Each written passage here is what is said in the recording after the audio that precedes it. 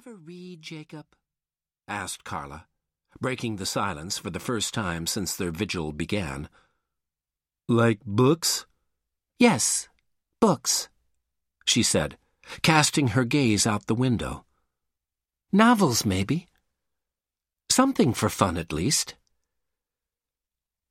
He looked at her and put his hands on the steering wheel. "No."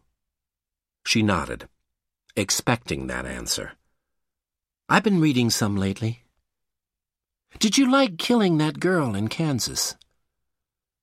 The girl in Kansas, 27-year-old Zoe Dawson, was a newly engaged single mother who lived in a very cute historic bungalow near the intersection of 24th Street and Washington Boulevard in the Kansas side of Kansas City. Carla didn't think of herself as cruel, and she wouldn't have chosen Zoe, a woman with so much life to look forward to, had she not fit the profile so well.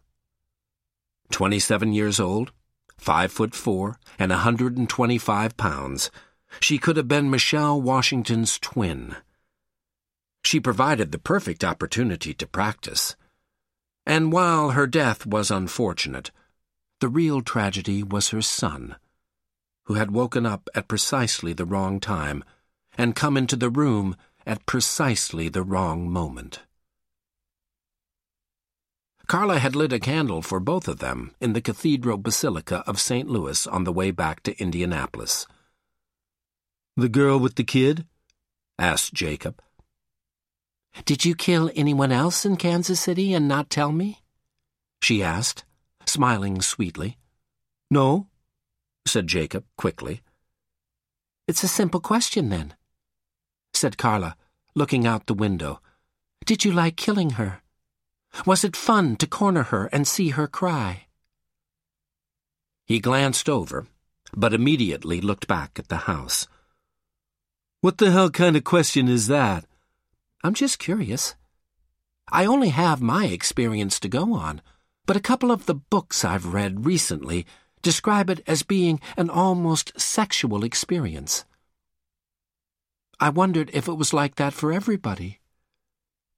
Jacob shook his head. "No, it wasn't fun. It was too wet." It had been Jacob's first time practicing his knife work, and he hadn't been very sure of himself. As unpleasant as it had been, she needed to make sure he could do the job. Theoretically, she knew anyone who could channel enough force through an axe could cut someone's hand off, but she had never seen it done before. Jacob certainly had the strength, but she didn't know if he had the will. Would he run when their victim screamed? Would he demand they call 911 rather than watch her bleed to death? Before she could move forward, she had needed those questions answered. Thankfully, he had obliged. Truthfully, Jacob's trepidation had surprised her.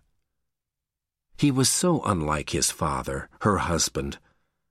Many of the men she knew, her husband among them, seemed to enjoy killing people. Carla didn't relish the job, but she understood its necessity. Few messages were as effective as those written in blood.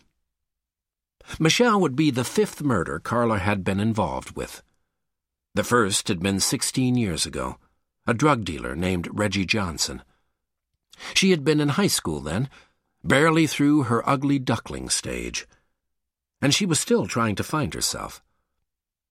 Reggie specialized in large quantity deals, so he worked mostly with other dealers, Carla included.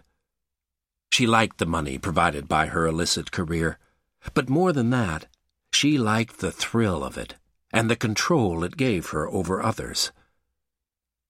The day he died, Reggie had worn a black leather jacket, a black turtleneck sweatshirt, and a pair of jeans.